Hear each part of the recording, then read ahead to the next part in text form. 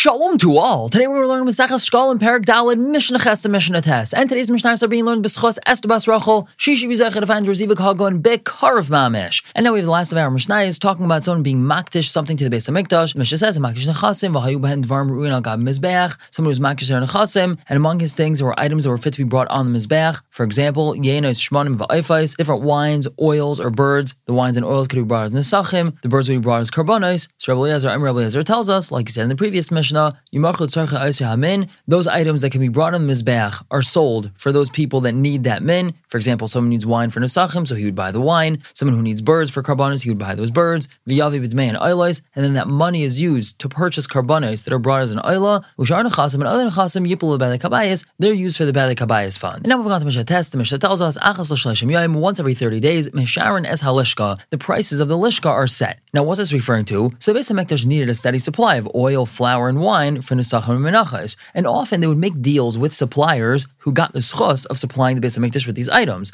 And so the Mishnah is telling us that these prices were set every 30 days. And we're going to see in the Mishnah, the general rule is that yad hektish al ha'al yoina, hektish always has the upper hand. So the Mishnah gives us an example, kol makabel al v'sapek slasis ma'arba. If someone accepted upon himself, meaning this is a supplier, he accepted upon himself that he's going to supply the Beis Hamikdash with solasais, flowers, at arba. What's arba? Meaning he's going to give the Beis Hamikdash 4 sa of flour per sela. Now let's say amdu mishalosh, the general market value of flour went up, and now the cost is 3 sa per sela. So is he able to raise his price on hektish? The answer is no. Yisapik ma'arba. He has to supply them at the same rate they had agreed upon, which is 4 sa per sela, and he loses out on that extra bit. Now let's say mishalosh, the price agreed upon was 3 sa per sela, va'amdu ma'arba, but then the price dropped, and now you can go to the marketplace and buy 4 sa per sela. So yisapik ma'arba, now that supplier has to add in an extra sa. Why is this? As we had said before, Shiyad Hektish Ral Yoina, Hektish always has the upper hand. Another example of this is V'imis Sliya Silas. Let's say the flour became wormy and it can't be used anymore. His Sliya Loi, that became wormy for him, meaning for the supplier. Vim Hechmetz Yayin, if the wine became vinegar, Hechmetz Loi, that became vinegar for him, for the supplier, and he has to supply good wine to the Beis Hamikdash. And Ve'ena Makabel Ma'isav, this supplier doesn't get his money, Ajay HaMizbeach Meratza, until the Mizbeach is Meratza, which means the money that the supplier got for these items is not considered his officially